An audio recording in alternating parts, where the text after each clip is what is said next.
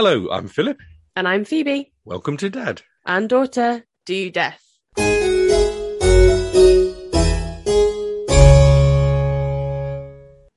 Hi, Phoebe.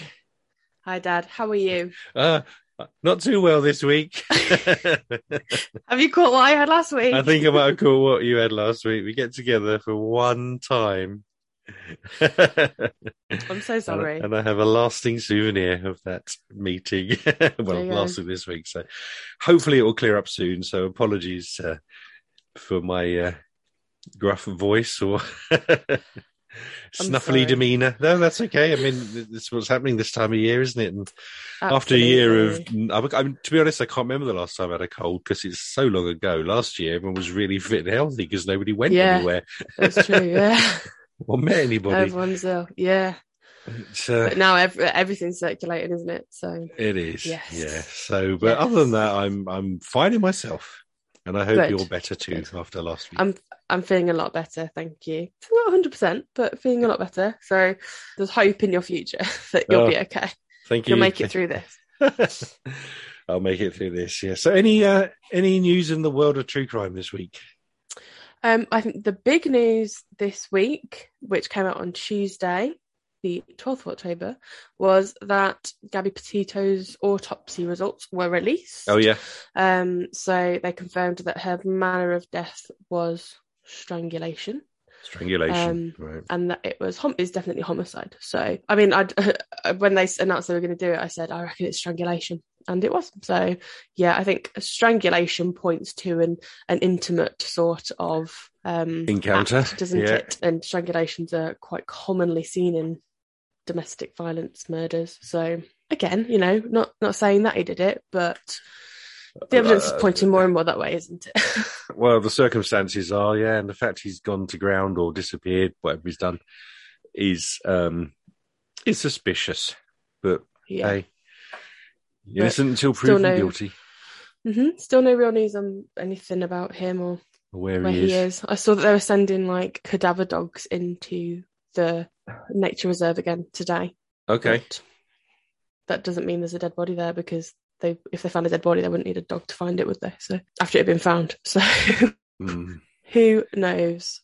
They've released a load of other stuff in the Chad Daybell trial, a lot of kind of video footage that hasn't been seen before, of interviews, stuff around the day that Charles Vallow was killed and bits of information. So I think that's going to be really interesting when that comes to trial in 3 weeks' time.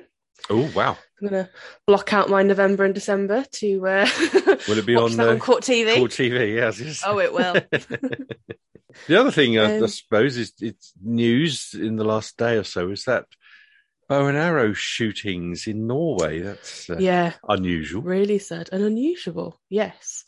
You don't hear of many things like that in the Nordics, do you? Well, apart from the fact, I didn't realise it was as long ago as that, but 2011, Anders Breivik. Yeah. Killed 10 years ago. But he killed 70 odd.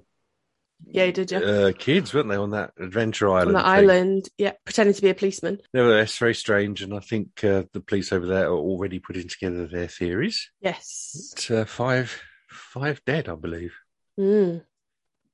This week, Phoebe, continuing our October spooky theme of the grisly and macabre, I was going to tell you about resurrectionists in the UK and then go on to talk about Burke and Hare. Well, yeah, the famous pair from Edinburgh, which is where they committed all of their crimes, but we'll come on to them shortly. But I thought I'd start with the whole thing around what are referred to as resurrectionists. Okay.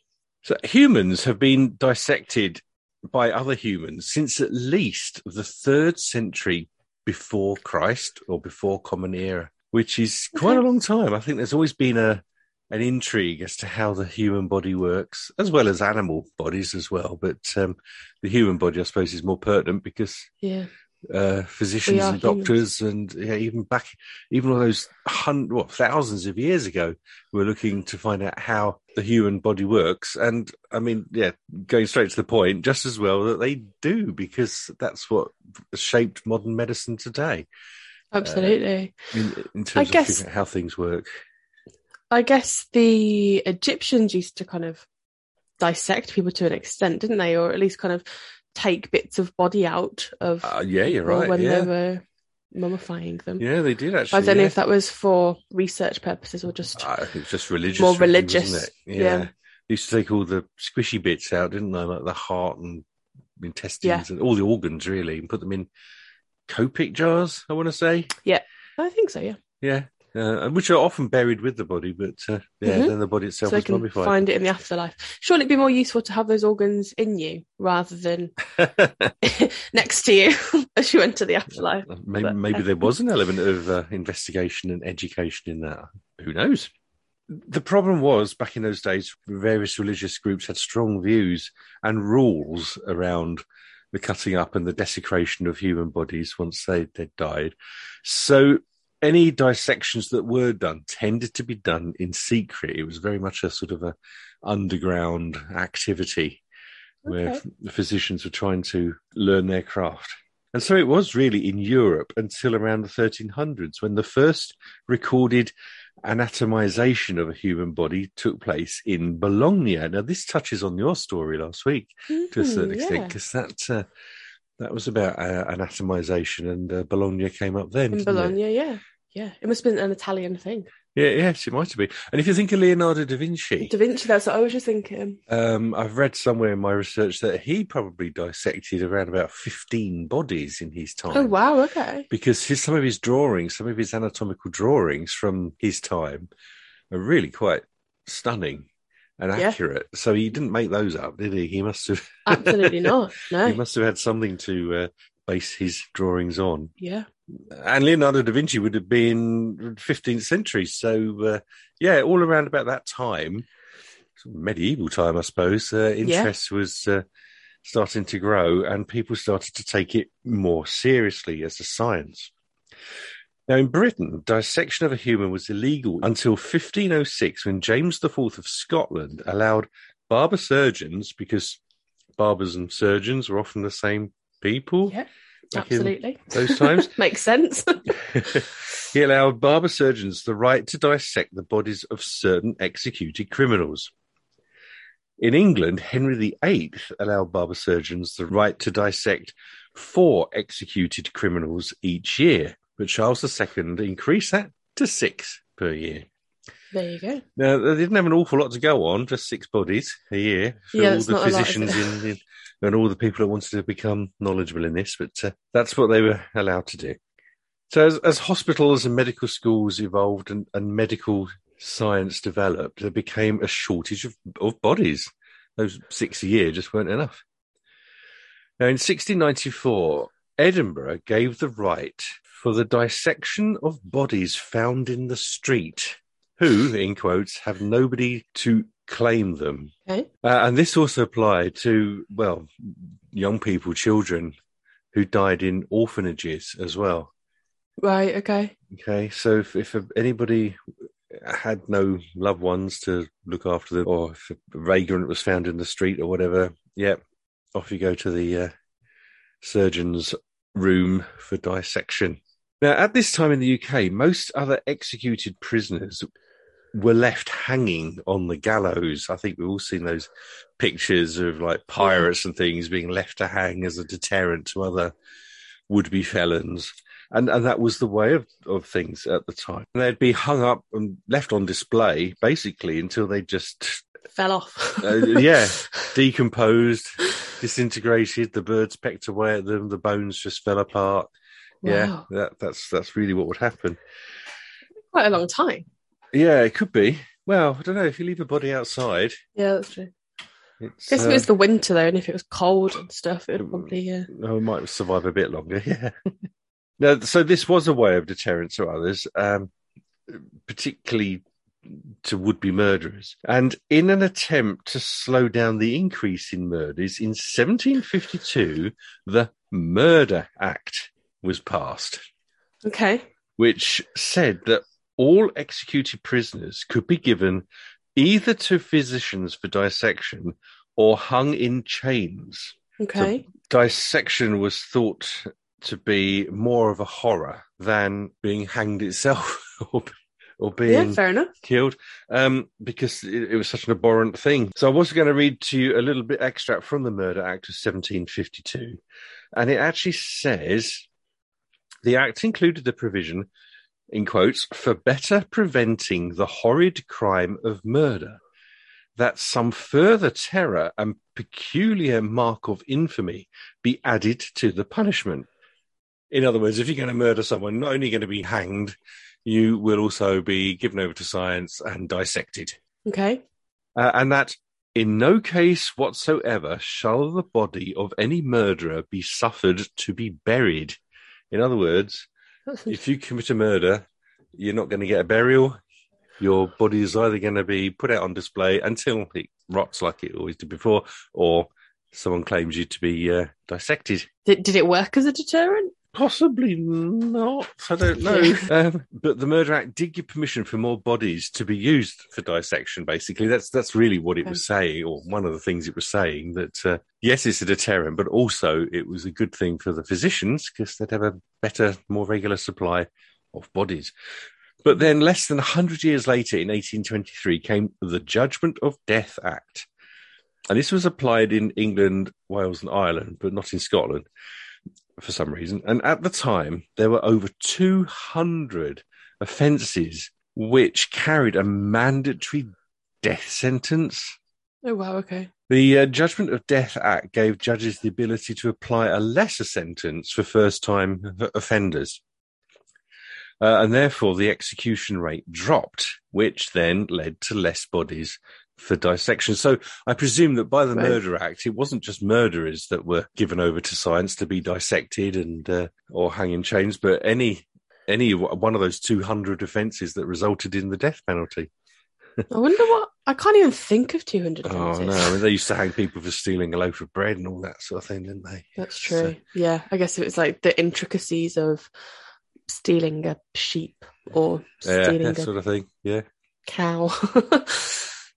So therefore the execution rate dropped, which led to less bodies for dissection, but the death penalty still applied for first-time offenders for murder and treason.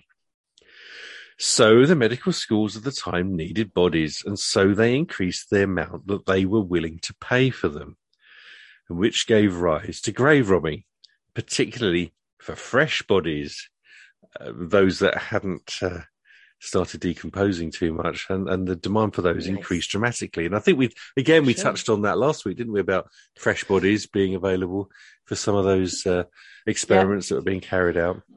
And having them as fresh as possible. As fresh as possible, yeah, because once they've started to decompose, not so nice. Yeah. Everything starts to kind of collapse in itself, doesn't it? Yeah, it does. You can't have as much of a good idea. And I'm always blown away by how quickly that happens. Yeah. Like within, immediately hours. You start decomposing, don't you? Yeah. And within hours, things start to kind of not resemble what they should. So, yeah. Yeah, so that's why. The fresher, the better. Yeah. So resurrectionists formed a network of informants, grave diggers, undertakers, local officials who would know when someone had just been buried. Mm-hmm. They would all then be in for a cut of the proceeds from whatever they got for the bodies. Usually at night, they would use a wooden spade because it would be quieter to dig what was really very newly dug earth. It's the earth above a coffin that's just been filled in would be quite easy to dig back up again. Down just one end of the coffin, so they'd dig down sort of in line with one end of the coffin. I don't know if that'd be the head end or the foot end. Everything was done very quietly and discreetly. The soil that they dug out was usually put onto canvas sheets so that it could be quickly poured back into the hole once they'd done their job. So everything had to be quick. Everything had to be very discreet and tidy, really. So once they'd be exposed the end of a coffin, which wouldn't be very much, maybe 2 feet or so worth of coffin, they would put a sound deadening sack or some other sound deadening device over the exposed end of the coffin. And then that end of the coffin lid would be forced up. And then the weight of the soil on the rest of it would basically cause the coffin lid to snap. Right, okay. Because I don't know whether they put ropes or chains around it or whether a couple of guys down there or whatever, but they would just heave at this coffin lid until it just snapped off the end, exposing the body at one end. They'd pull the body out and then just fill everything back in, pour that soil back in, make it look as neat as possible. The body would be stripped of any clothing that it might have had on it. That might have been thrown back in the hole, actually. Tied up, sort of trussed up, so it wouldn't be all flopping all over the place. Yeah. Put in a sack, possibly in some sort of other box or whatever as well, and wheeled away. And then taken to the nearest hospital or medical school where it was handed over. And they reckon the whole process could be done in about 30 minutes. That's not long, is it? No, they were obviously very well practiced at it, and the soil would be easier to dig if it only literally that day, perhaps, been that's true. Put back in. Do we know if there's a reason why graves are usually 6 feet deep? Just having done a very quick bit of research, there doesn't seem to be any particular scientific or legal reason why we refer to people being buried 6 feet under. Some theories talk about that being the deepest that an average person could dig down and still get the spoils out onto the ground above. Some say it's the depth of the height of the person that's being buried, which is sort of arbitrary, really, isn't it? But I think you found out something there about it doesn't have to be 6 feet. Is that right? So, doing a bit of quick in-show research, it says here that there are regulations about where a grave can be dug, i.e. it can't be too close to water, but there's no legal requirement for how deep it should be. There's a recommendation for a minimum of 1 metre of settled soil above the grave to prevent disturbance. But it doesn't have to be a certain depth. It can be whatever you fancy, really. So if it was a shallower grave, then the resurrectionists, the body snatchers, would have had an easy night of it. They might have done it in less than 30 minutes. There you go. Anyway, this became such a problem that different security measures were put in place. Some cemeteries built watchtowers, which would be manned. Family would stand guard over the freshly dug grave of a loved one until time had passed, so that the body would be too far decomposed for it to be of any value to any hospital or medical school. I guess people got buried a lot quicker, didn't they? Yeah. Than they do now. It can take weeks for a funeral now, can't it? Oh, yeah. But these days, everybody's embalmed, I think. And refrigerated, aren't they? Which they wouldn't have done then. So burials would have happened pretty quickly. Because, as you were saying earlier, decomposition.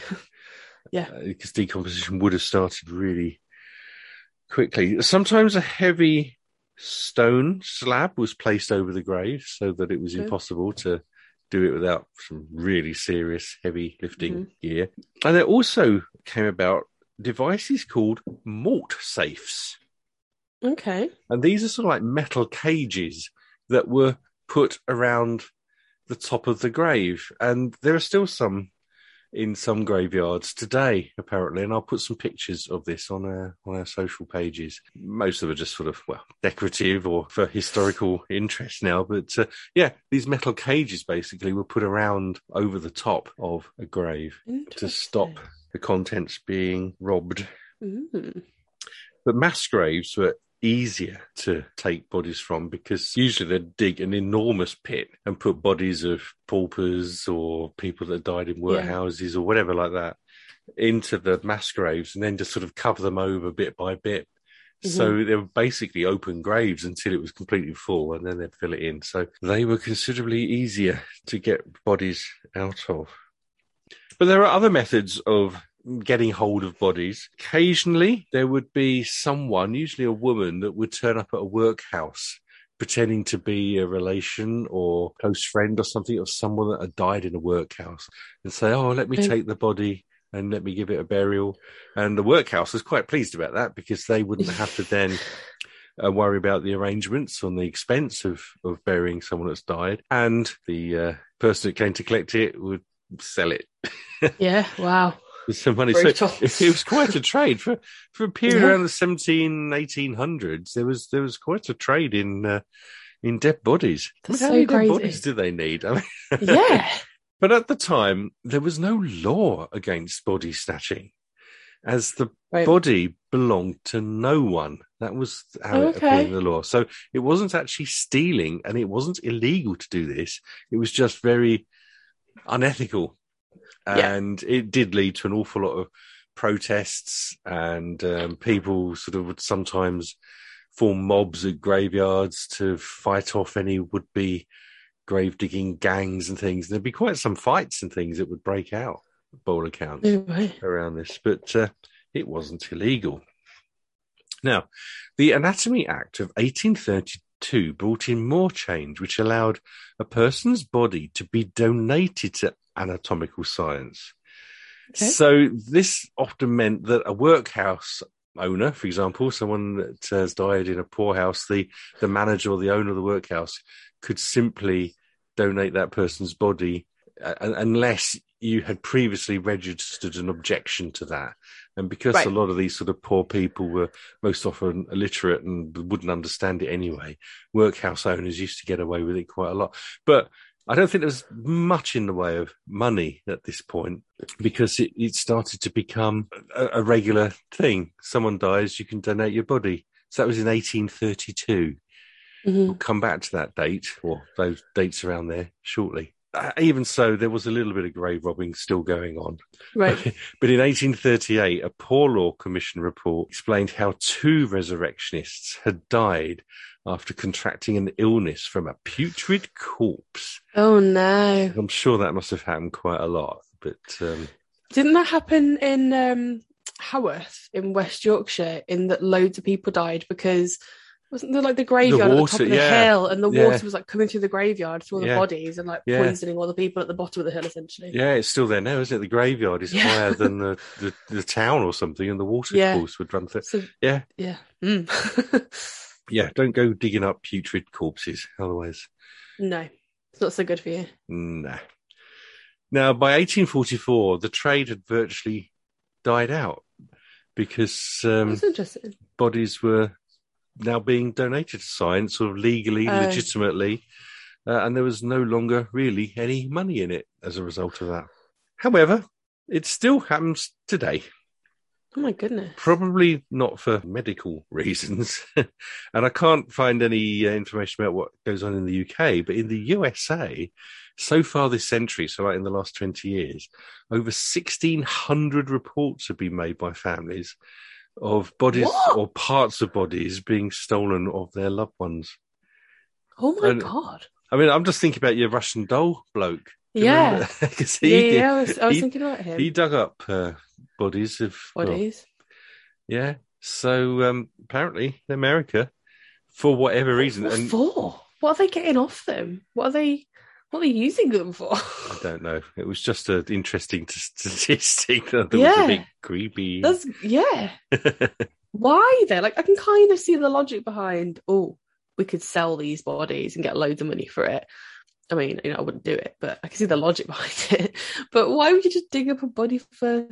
There must be a reason. I don't know. Yeah. I wonder what it is. Wow. So, that was a sort of period of resurrectionists. Now, in amongst all this emerged 2 characters that most people have probably heard the names of, Burke and Hare.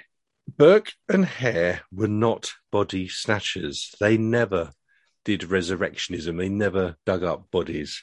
They had a different method of selling bodies to physicians and medical schools by basically killing people and selling their bodies. It's just one way to get a fresh body, isn't it? Yeah. Less hassle than having to dig them back up again. Yeah. Their period of activity was quite limited, really. It was 1827 to 1828. Well, basically 1828. Wow, okay. It was only like a year, really, that they did all their activities in. William Burke and William Hare, they're both called William, were both born in Ireland, and one way and another, they both ended up in Edinburgh. Okay. William Burke was born in 1792 to a respectable family. He was in the army. After he came out of the army, he met and married his first wife, and they lived in Ireland. But it was short-lived. There was an argument with his father-in-law, his wife's father, about land. So he left. He stormed off, and he went over the seas to Scotland, where he became a labourer on the canals that were being dug all over Britain at that time. But in his case, he was working in Scotland. He met Helen MacDougall, who then became his second wife. He did odd jobs after finishing working on the canals, including hawking, which is basically getting second-hand clothing and selling it to poor people. Okay. He became a cobbler for a while. People thought he was generally quite a nice guy, had a good demeanour. He was a regular churchgoer, and there's one comment to say he was rarely seen without a Bible. Now, Hare also came to Britain, first to England, working on the Grand Union Canal, which is the canal that goes from London to Birmingham, before he, in turn, moved up to Edinburgh. He lodged in a house in Tanner's Close, which was run by a man called Logue and his wife, Margaret. Now, Logue died, and William Hare sort of moved in with Margaret, possibly marrying her. We're not entirely sure. Apparently, he was not a pleasant man. He was described by one commentator as being illiterate and uncouth, quarrelsome and violent. Oh. Now, in 1827, Burke and his wife, Helen, and William Hare, worked during a harvest period on a farm in Midlothian, where they sort of met and became quite good friends. When that period of work finished, they all returned to Edinburgh, and William, Burke and Helen moved into a house in Tanner's Close as well, in a boarding house. So it seems like there's quite a lot of boarding houses in Tanner's Close at the time in Edinburgh. Hare was living with Margaret, who kind of inherited the boarding house when her husband Logue died. So he was then, therefore, now sort of helping to run this boarding house. On November the 29th, 1827, a man called Donald died in Hare's boarding house. He owed about £4 in back rent, which is the equivalent of around about £400 in today's money. Now, Hare complained to Burke about this loss of income from Donald, so the pair decided to try to sell the body. Okay. So there they were. They got this. Now, this is before the Anatomy Act, which came in 1832. Okay. So at this time, it was still not... There was no provision to donate bodies. They were still being, done sort of on the black market, as it were, sold. Yeah, being got by nefarious means and sold. Yeah. Now, at the time, Edinburgh University was becoming a very well-established centre of medicine, so they didn't think it would be long before they found a buyer. They took it to the university, around the medical schools, asked a few people, and a student directed them in the direction of a physician there called Robert Knox, Knox.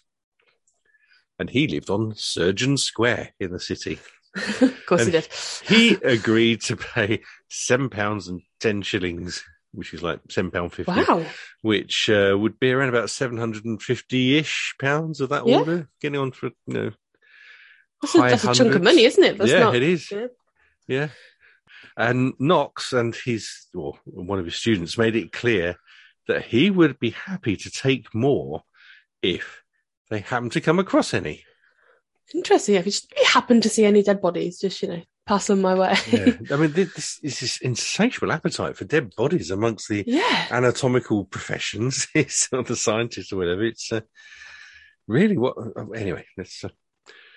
I don't know. I'm speculating now, but maybe embalming techniques weren't that great then. So they did go off very quickly. They didn't get much of an opportunity. No, and I guess the refrigeration wasn't really a thing then, was it? Not so much, no. Didn't really exist. And I don't know when they started embalming people. No. Find out when they started embalming people. Well, I mean, people have been embalmed for different reasons for thousands of years, I expect. Yeah, that's true. As a matter of course, like they do now. It probably wouldn't have happened. Oh, yeah, 7,000 years they've been embalming. Yeah. But not just your regular Joe Bloggs that died in 1827 or whatever, wouldn't... 1890s. Yeah, okay. It started to kind of become more... They drain the blood and fill it with formaldehyde or whatever. It's formaldehyde, isn't it? Yeah. So, with this invitation to provide more bodies to Robert Knox, they hatched a plan. And as I alluded to earlier, they decided to find people and kill them. The first murder took place on the 1st of February, 1828. And it was either a man called Joseph, who was a lodger in one of the boarding houses that either Hare or Burt were living in, or Abigail Simpson. The technique they used then was to smother them with a pillow, but they later turned that technique into something that they sort of perfected, whereby Burke would normally lay across the victim's body to sort of suppress their ability to breathe and to struggle, while Hare would use his hands to hold their nose and mouth shut so that they just suffocated. Oh, wow. In pretty much all cases, in pretty much all cases, it was always suffocation that was used to kill their victims, mainly because that did least damage to the body. In the space of probably not much more than 9 months, they killed a total of 16 people. Wow. 3 men, 12 women, and 1 child. Oh, my God. And in most cases, after they'd murdered them, which usually happened in Hare's boarding house, they would bundle the bodies into a tea chest that they then put on like a trolley and wheeled up to the surgeon's house. Wow. Now, the 15th or the penultimate victim was an 18-year-old man called James Wilson. He was well known in the area. He walked with a limp because he had deformed feet. He was mentally disabled. Basically, he lived on the streets begging, but he was a character that everybody knew. One night, Burke and Hare lured him to the boarding house where they offered him whiskey. They got him drunk and he was killed in the normal way. When they got his body to the surgeon's house, a student recognised James Wilson because he was such a well-known character. But Robert Knox, the surgeon, denied that it could be anyone that they would know. However, he did dissect Wilson ahead of others that he had got in storage. Now, how he was storing them, I don't know. He did have some sort of storage. And the first thing that he did was he removed the head and the feet to remove any identifying features. People got a bit suspicious, especially when this event occurred at the same time that he was generally noticed not to be on the streets anymore. Right.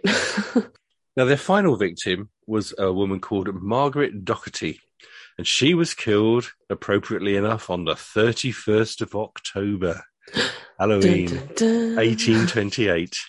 The Greys, Mr. and Mrs. Grey, were 2 people that lodged in the same house as Burke rather than Hare. Right. And Burke and Hare managed to persuade the Greys to spend the night in Hare's boarding house. They had Margaret Docherty come back to Burke's boarding house, where they plied her with drink, and they told her tales of the fact that they got relatives called Docherty, and perhaps they were related, and they were going to have a jolly good evening of it. At one point, the Greys came back because they wanted to get some stuff, and they observed that William Burke, William Hare, and their respective wives, Helen and Margaret, were having a jolly party with Margaret Docherty.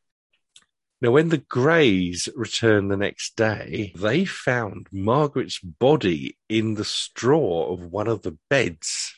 Oh. Burke and Hare had obviously killed her in the same way as they had all the other people. Now, Mr. and Mrs. Grey went off to tell the police, and on the way to the police station, they actually bumped into Margaret Dougal, who was Burke's wife, who tried to bribe them not to say anything, but the Greys refused. So while all that was going on, Burke and Hare removed Margaret Docherty's body from the boarding house and took it to Knox. Now, because there'd been a report of the fact of this dead body, police came and investigated. They found, in this case, I believe there was actually blood evidence. Blood and stuff, and there was some clothing and stuff that was found. And one way and another, they found their way to Knox, where they found Margaret Docherty's body in the dissecting room. And Mrs. Grey confirmed that it was the woman that she'd seen in the house the night before with Burke and Hare. Oh, no. So that is kind of how they were caught. Oh, dear. Hare was arrested but denied all knowledge. But then only a couple of days later, on November the 3rd, 1828, a warrant was issued for the detention of Burke and Hare plus their wives. Now, they decided to use a technique whereby they interview one of the culprits individually, and then they'll go to the other one and then sort of say, well, your friend has sort of already told us all this, whether they had or not. But it was sort of quite a common technique, which is still used now, I think, when there's two people involved. And they chose to interview Hare to start with. And in the process of doing that, he was offered immunity from prosecution if he explained what had been going on. So basically, he then stitched up Burke. Oh, no. And said, well, yeah, Burke did this and Burke did that. And yes, I did help him move the body, but Burke did it all. Now, the trial began at 10 a.m. on Christmas Eve, 1828. What day to start a trial? And it carried on all that day and all the way through the night to the morning of Christmas Day. Yeah. The judge decided to try them for 3 separate murders, and they started with that of Margaret Docherty, the most recent one, and that was the one for which they had most evidence, because in all the other cases, the bodies had long gone, really. They'd all been dissected. Hare testified that he helped Burke to move Margaret Docherty's body, as I just said. And there was a lot of witnesses, a lot of evidence was discussed in that fairly short period of intense time. If they really did sit all night, that was really quite a marathon court session. The jury on Christmas Eve as well. On Christmas Eve, and the jury actually went out at 8:30 a.m. on Christmas morning. Wow! And they returned 50 minutes later with a guilty verdict for Margaret Docherty's murder, and that was against Burke. So Burke was found guilty of her murder. His wife, Helen McDougall, was found not proven, which is a Scottish. It's not just guilty or not guilty; they have not proven as well. Okay. In Scotland, they still do now. So, as I said, Hare was given immunity. I think he spent a little bit of time in jail for his involvement in transporting Margaret Docherty's body, and the fact they didn't really pursue any of the other crimes of the other 15 murders that they committed, or, well, actually, I suppose the first one wasn't really a killing. But, Hare spent a little while in jail, but then he was released, and he fled to England, and his trail went cold, and no one really knows whatever happened to Hare after that. Oh, wow. I didn't know that. Burke, meanwhile, was found guilty of the murder, and he was hanged on the 28th of January, 1829, so really quite quickly. Yeah. And guess what? His body was dissected. And his skeleton was hung in the Anatomical Museum of Edinburgh's Medical School, where it is still on display to this very day. And there's pictures of that I can put on our pages as well. Wow. So what we're digging up bodies and skeletons and selling bodies for dissection. Hopefully that's creepy enough for this time of year. Pretty macabre.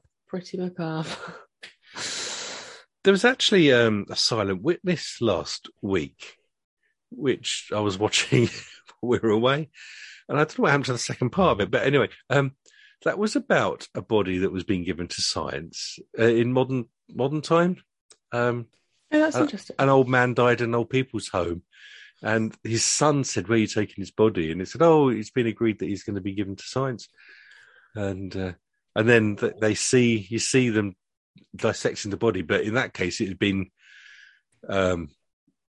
preserved, so it was embalmed and soaked in formaldehyde and all the rest of it. So, but who looked quite realistic in the program. Yeah. And then they discovered that he'd been murdered when they got into it. No. Think about all those bodies that we saw at the Bodyworks exhibition, the Gunther von Hagen's exhibition, where they put plastic into your cells, basically, don't they, to turn you into plastic rather than plastinization or something. Yeah. He came up with this technique where he could replace the water in cells with which is mind blowing, really. Yeah, there was those programs, wasn't there, when he was doing like live autopsies on the telly, and people who just donated their bodies and cut up on the telly. Yeah, I mean, again, I suppose those bodies must have been they were donated to science. Science, but for as macabre and as creepy and as ghoulish as some of that is, like I said at the beginning, it's probably just as well that these things did go on to advance our knowledge of medical science, because without this knowledge, medicine wouldn't be what it is today. And it's funny, isn't it? Because the vast majority of people are dissected after they die now. Like, so many people go through postmortems, don't they? They do. Which is essentially being dissected. They kind of take you to pieces and put you back together again, don't they? There's quite a high incidence of postmortem, like reasons for postmortem. There's quite a lot of things that would trigger it, I think. So okay, it's it's a really common thing now, isn't it? It is. But I guess usually looking for well, no, they're not being, and that's usually to establish a cause of death, isn't it? It's not. They wouldn't start taking your toes to bits to see how they fitted together with all the ligaments and muscles and stuff, which is, I suppose, what they were doing. Because they had to find out how everything in a body worked. And when we did go to see that bodywork stuff, it was fascinating. Absolutely fascinating. Sheer amount of your body which is dedicated to just pumping fluids of one sort or another around, not just blood. There's all sorts of stuff that's got systems. There's like your whole lymphatic system, which is a whole load of other fluid that moves around, and water moving around. And, as well as your digestive system. And it's really quite fascinating. And that's on top of your skeleton and muscles and nerves. The human body is just absolutely mind-blowing, isn't it? Like, how it's just all in the right place to do the right things, and that it just functions. Yeah. It's mind-blowing. But they still can't cure a common cold. No. So there we go. That's the story of resurrectionists and Burke and Hare. I will put various pictures up on our social pages. I'll put some on Instagram, where you can find them at Dad and Daughter Do Death. I'll put them on Facebook. Dad and Daughter Do Death. If you'd like to talk to us about any of this story or any other stories we've talked about over the last few months, you can always email us at dadanddaughterdodeth@gmail.com. Our podcasts are available on all major platforms. If you've enjoyed this episode or any of our other episodes, please give us a rating, leave us some stars, comments. It'd be really good to hear from you. Yes, thank you very much for listening and continuing to listen. So join us next time when once again, Dad and Daughter do death.